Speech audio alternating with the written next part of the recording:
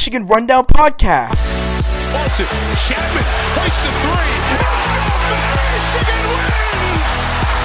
At midcourt, extra pass, and it goes for the win! Presented by Jake Singer. Hey everybody, my name is Jake Singer. Welcome back to another episode of the Michigan Rundown Podcast. I know it's been a while. It's been almost 2 weeks now since I've done another podcast, but that's what happens when Michigan is on bye and there is no news to cover. But we're back. Michigan plays Wisconsin this Saturday, and there's a lot to talk about. This is a game where these players have a lot to prove for themselves. Coming off of Army, which I've covered, that game was really difficult for Michigan players, for Michigan fans, and just I feel like the whole entire country is now kind of turning on the University of Michigan football team. We started off the year, as the top 10, number 7 in the country, and I feel like in not playing, we somehow dropped 4 spots. And people, if you're not a Michigan fan, probably think it's justified. We barely beat Army. But I don't really see why it's necessary. I think games like that are kind of trap games, which is Wisconsin definitely is going to be a trap game this week as well. But I think Army was slept on, and I knew how good they were, but I didn't know that they were going to come to the extent of winning that game like they did. So that was definitely a rude awakening for the entire football team, for all Michigan fans, for the entire country really. And seeing a team like Michigan, who was told to be a powerhouse in football at the beginning of the year, everybody was even picking us to go to the top Final Four, and now some people are skeptical. Personally, I'm not skeptical. I still think we have a great football team. I still think we can do a lot of great things this year, and we can get all of that respect, all of that, trust back if we win this game against Wisconsin. Wisconsin's going to be a very, very hard game. This is probably going to be one of the hardest games we're going to have this year. Notre Dame, we're in Michigan, and Ohio State comes to the end of the year. By then, we should know if we're good enough or not. But this game is we don't really know what this team is still made of yet. We won by a hefty margin against Middle Tennessee State, and now we came out and struggled heavily against Army. So Wisconsin is going to either be to, say, what's the word? It will either affirm the hatred and affirm the decisions that people think that Michigan's not a good team, or it will be a kind of a sign that said, okay, Army was a fluke and Michigan is back. So I have a full preview for the Wisconsin game, and let's get right into it. So, both Michigan and Wisconsin didn't play last week. Let's just remember that. So Michigan did not play this week, but as well as Wisconsin didn't play last week. And that can be good and bad. Michigan, it was great because we needed it. That was the week that actually I think came at the perfect time, that bye week. We had been struggling. There have been a lot of questions, injuries with our quarterback, Donovan Peoples-Jones, John Runyon. It was just a week to give the entire football team a break. It was a week to, get ready for this game. They had 2 weeks to prepare for one game. And that was needed, especially after a game like Army. Wisconsin, on the other hand, has been balling out their first 2 games. They have not given up a single point. A single point they've not given up this year. So, on one hand for us, it's great that we had a bye week because we were struggling. So it was time to, reset, hit the reset button, get ready for real competition against Wisconsin. But for Wisconsin, it was kind of a stoppage of momentum, I would like to say. They were rolling. Jonathan Taylor was having a phenomenal year. And now they were like, okay, we kind of have to take a seat for a second. And now we'll scheme again for the Michigan game. But at the same time, that could also hurt them. And I'm banking on that's going to hurt them this week against Michigan. Personally, just because of my biases towards Michigan. That being said, Wisconsin is no joke this year. They are very, very good. They're playing very well. They're playing well. So this week, my main goal for this Wolverines team is stopping the run. I know every single person listening to this podcast knows who Jonathan Taylor is. Wisconsin running back is having a spectacular year, and I think if Michigan can stop the run, then I think that will really help them in the long run. Now, that being said, playing Army's entire offense was running the ball, and we struggled a lot against that offense. We didn't give them many points, but again, they ran the ball down our throats. So that is not a great sign, but we need to make a statement this week. I feel like Michigan is coming into this game as an underdog. And number one is stopping the run. My next point is I would like for Michigan to utilize the deep ball a lot more this week. We don't really know what Wisconsin's secondary has really been made of. They haven't really been tested much the last 2 games. They played South Florida and Eastern Michigan. Against South Florida really had 2 open receivers, in the entire game. They had 2 occasions where open receivers were found in the field. And both attempts resulted in drops. Against Central Michigan didn't have the personnel to test Wisconsin on the back end. Wisconsin has corners of Fionn Hicks, Darren Hill, and Rashad Wilgoose, and Cesar Williams, who, as we saw when we played them last year, could not defend Michigan. That's what I have going for us this year. So they couldn't really defend the Michigan team. And this team is not much different from last year, especially offensively. Defensively, yes, but offensively, we scored a lot of points against Wisconsin last year. Now, yes, it was in Michigan, but we have proven that we can score the ball a lot on this Wisconsin defense.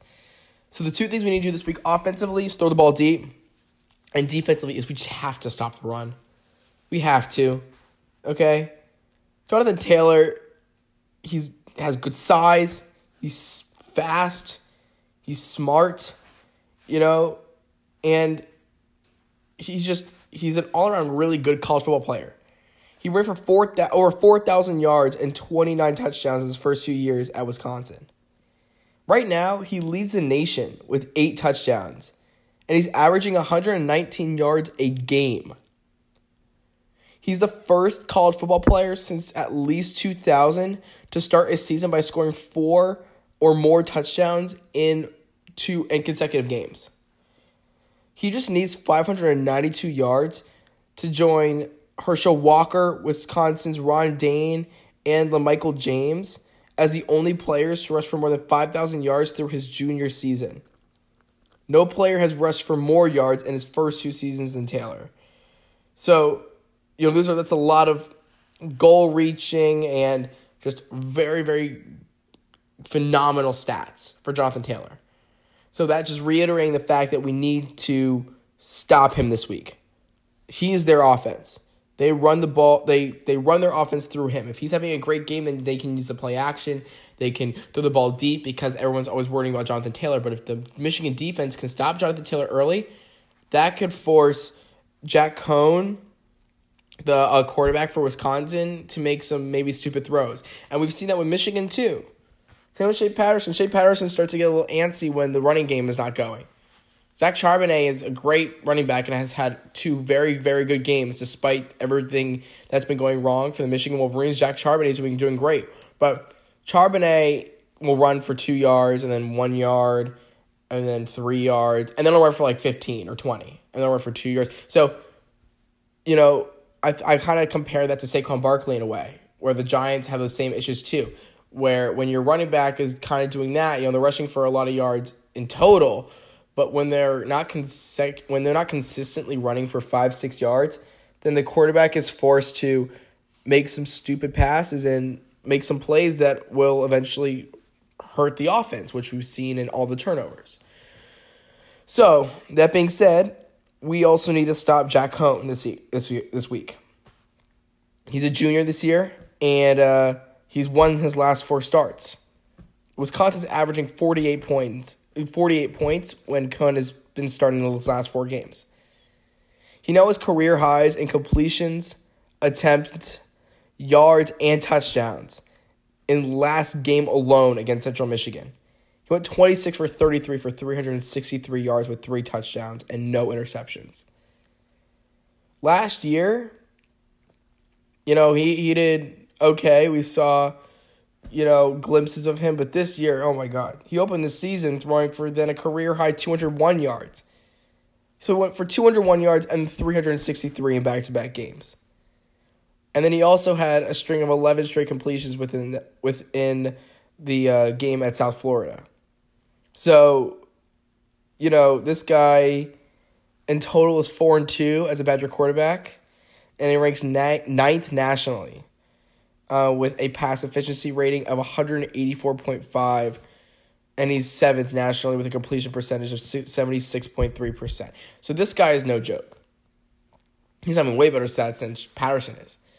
So, you got a running back in Taylor, quarterback in Cone. This defense has to step up this week. That's all I'm going to say. They cannot repeat Army's performance at all. Before getting into Michigan stuff, again, I'm just going to finish up with the players to watch. We definitely have the guy in defense we got to watch, and that's Zach Bond. He's a linebacker. Senior captain, leads the team with 2 sacks. He's 6'3", 235, and he's battled some adversity. So if you don't know, Bond, during his redshirt sophomore year, had missed the entire season with a broken left foot. And then last season he comes back and started every single game. And now he's been a more consistent pass rusher and had 4 sacks against South Florida. So he likes to find his way to the quarterback a lot. And Michigan has definitely had a lot of issues with pass protection. Now this week it'll be a little better, but with Bond we got to watch for. This guy is no joke. He's a threat on the defense for Wisconsin, and this Michigan offensive line has to really take him into account and do a really good job at protecting Shea Patterson or Dylan McCaffrey, whoever's in the backfield at quarterback.